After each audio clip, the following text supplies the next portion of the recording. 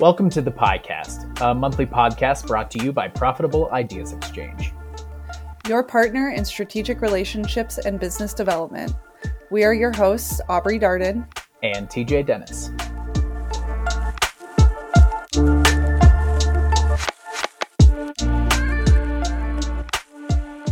Hi, everyone. Welcome to the PieCast. We're so excited to have you listening in again this week.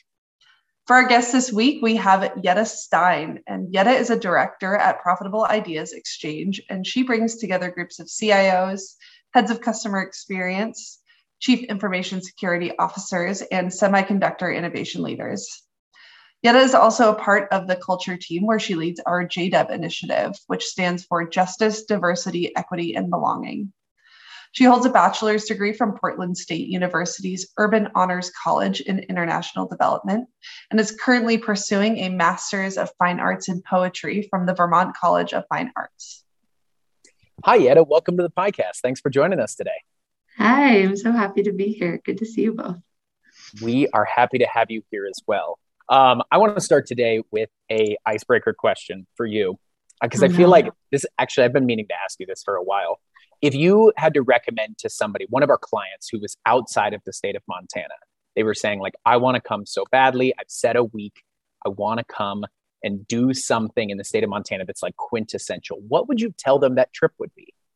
I feel like I am betraying the fact that we're in the Gallatin Valley and we're close to Yellowstone, but I think biking going to the Sun Road in Glacier is once in a lifetime. It's super accessible. You don't have to be like a hardcore biker, but it's beautiful and you see animals and you're biking in a national park, which is just bucket list. So that's what I would send them off to do.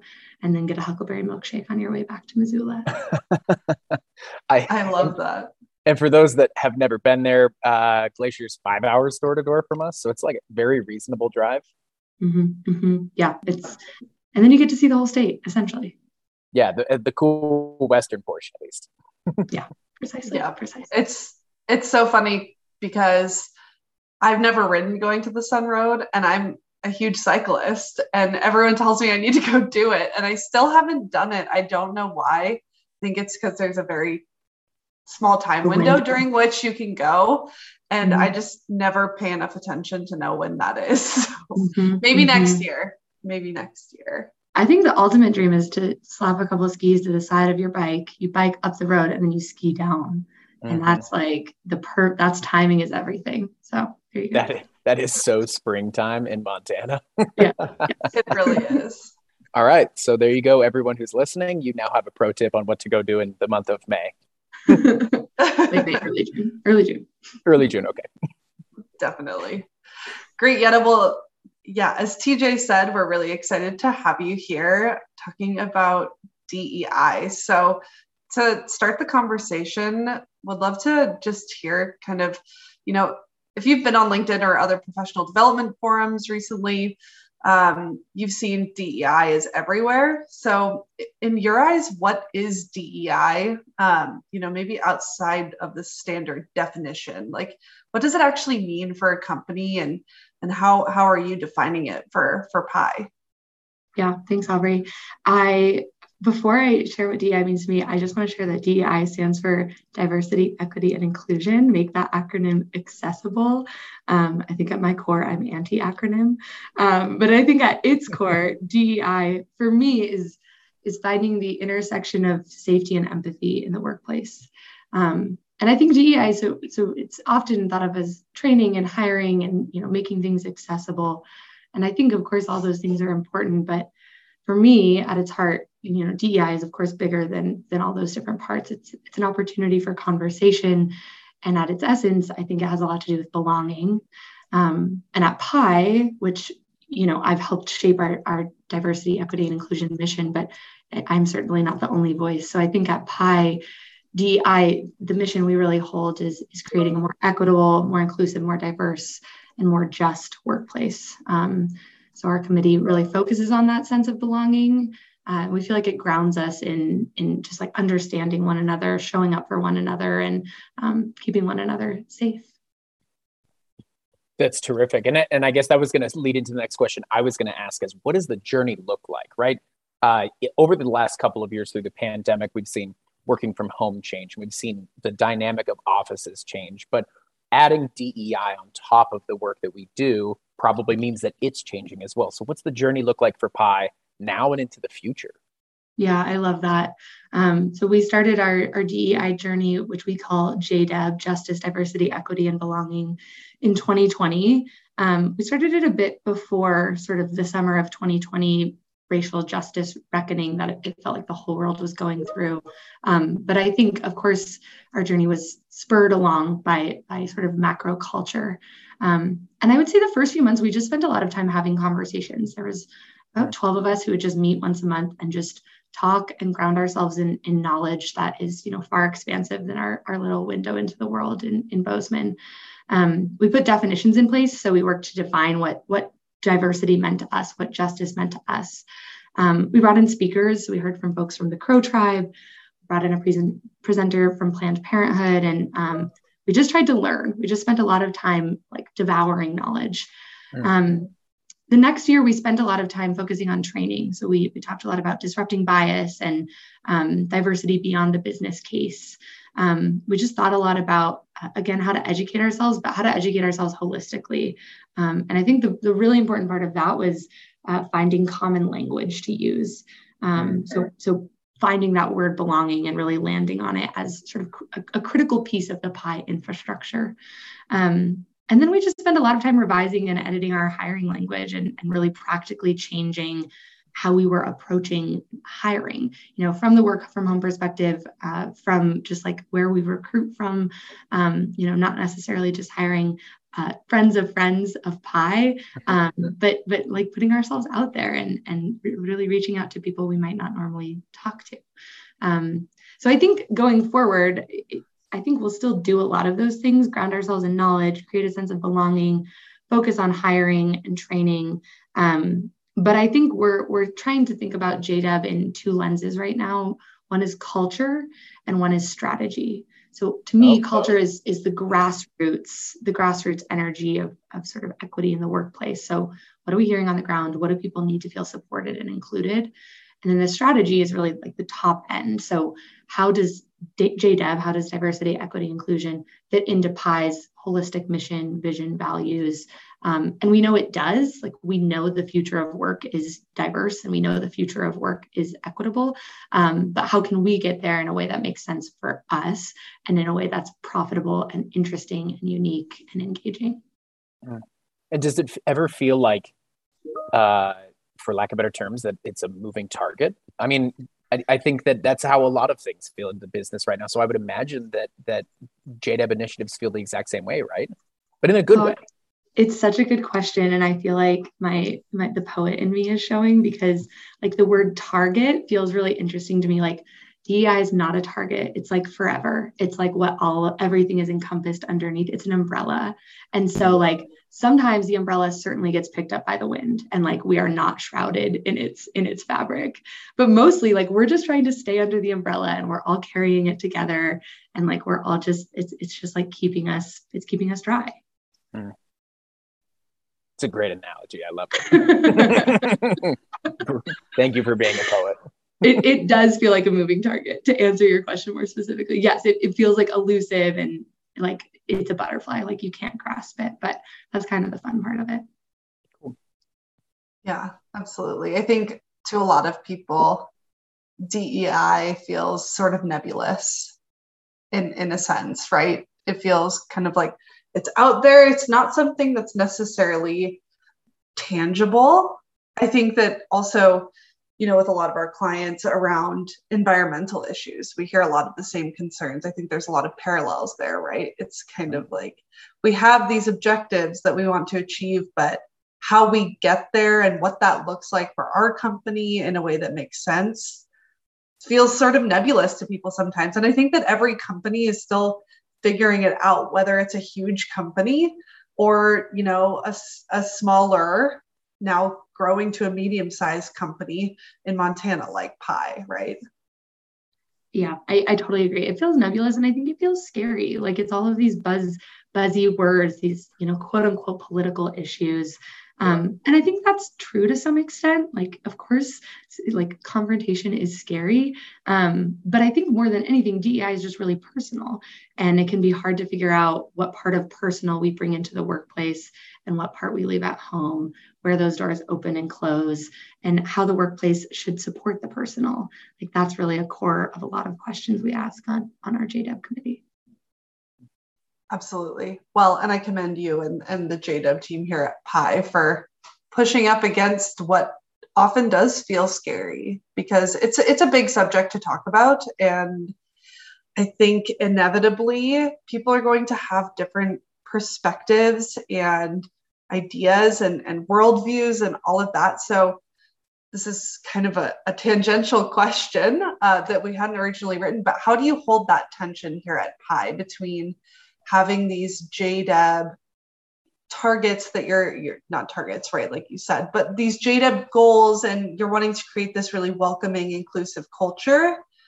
But on the other hand, also creating space for people who may say, I think we should do it this way, or have we considered doing this, right? So having space for those contrary opinions that may not align with the JDEB team's vision of what that might be.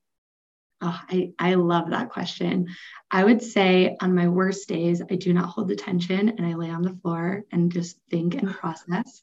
And I would say on my best days, I remind myself that like criticism and feedback and being challenged is my love language. And so when people come to my office and say, hey, like this wasn't done well, this didn't feel inclusive, didn't feel good, I'm like, thank you so much for trusting me with that like vulnerable feeling, and help me make it better. And we work at a great place where everyone wants to help all the time. And so if our worst problem is that people have ideas and want to iterate and plan and create new processes and create new knowledge, that is an exceptional problem to have. So that's how I hold that tension on like a macro esoteric level. I think on like a more day-to-day level, I think we just try to have conversations and try to make people feel really safe in those conversations. We remind ourselves that not everyone is going to be happy. Not everything is for everyone. We have our Pi Golf Day coming up, and we're a company of 100 people. Not every person is going to golf.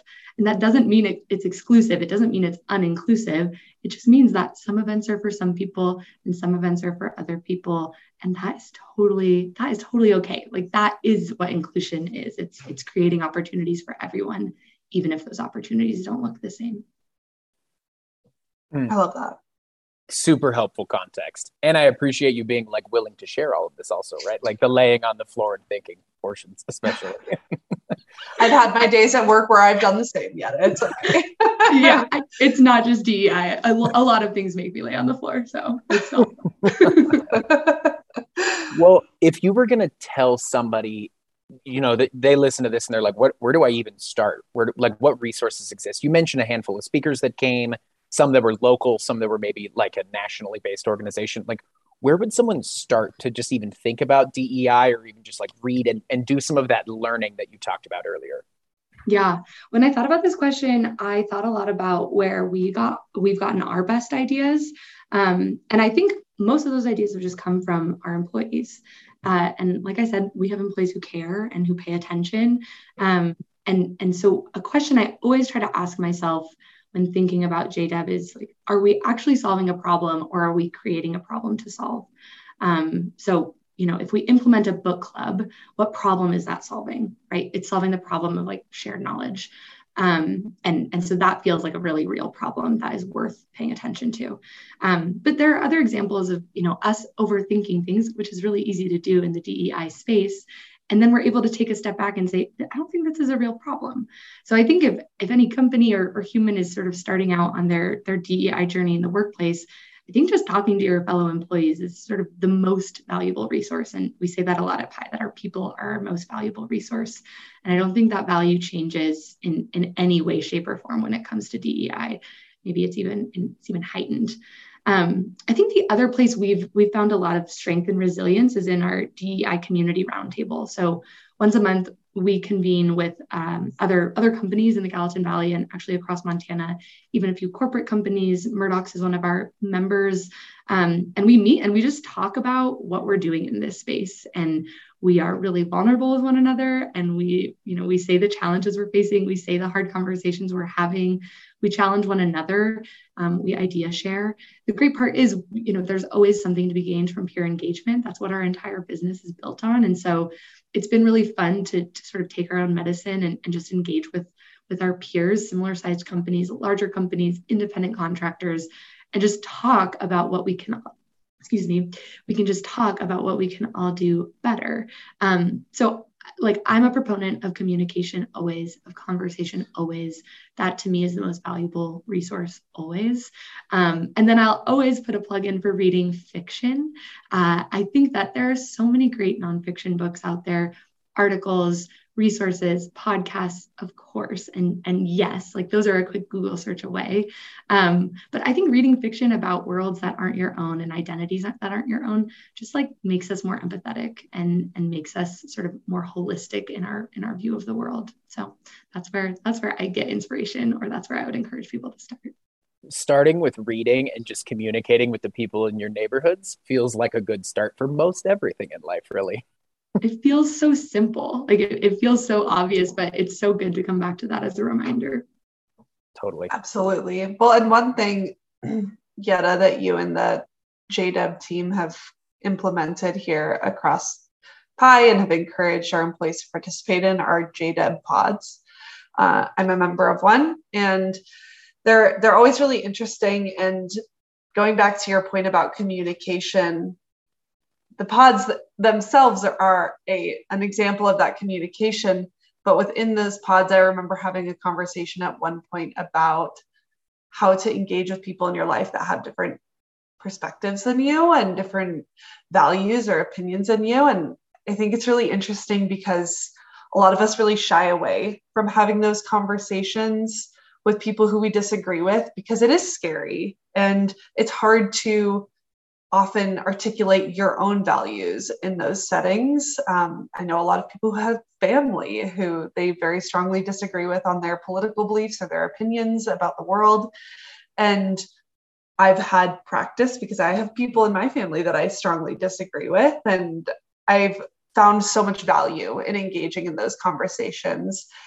I think it's just, important in those conversations to know your boundary. You know when the conversation is not productive anymore. You can have a dialogue without making it personal. That's one thing that I've learned in those conversations.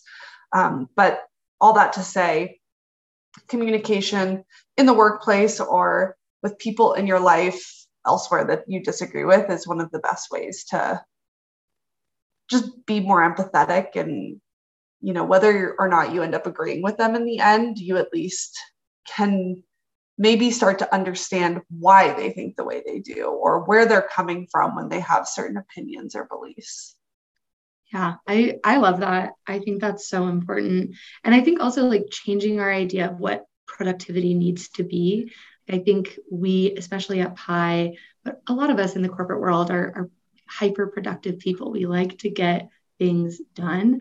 And having a conversation doesn't necessarily need to have the end result of changing someone's mind. Production can also just look like actually listening and not interrupting someone. That always feels like a big win for me. If I can sit in a conversation with someone I disagree with and not interrupt them, that feels productive. So just changing our idea of what those conversations can look like and knowing that, it's an umbrella. We're all just trying to walk and hold it together. And there's just no end point. You and I, Aubrey, we spend time at work together and we agree on a lot, but we'll never have the same worldview. And I think starting to view that as a gift rather than a sadness is a delight.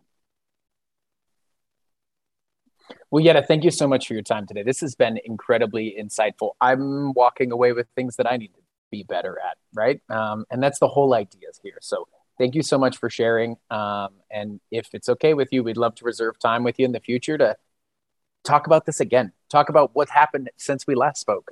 Bring in other guests. It'd be really nice to have you on the show again. Yeah, this was really fun and thoughtful. I always appreciate a conversation, as I've said more than once. So thank you both. Thanks, Thanks, Yetta. Yetta. Thanks for joining us, everyone, and hope you're enjoying your summer so far. If you ever have any feedback for us, have questions that you want answered during the podcast, or just have questions about Profitable Ideas Exchange, please reach out to us on our website, profitableideas.com/contact. Hope you have a wonderful day, and we'll talk to you soon.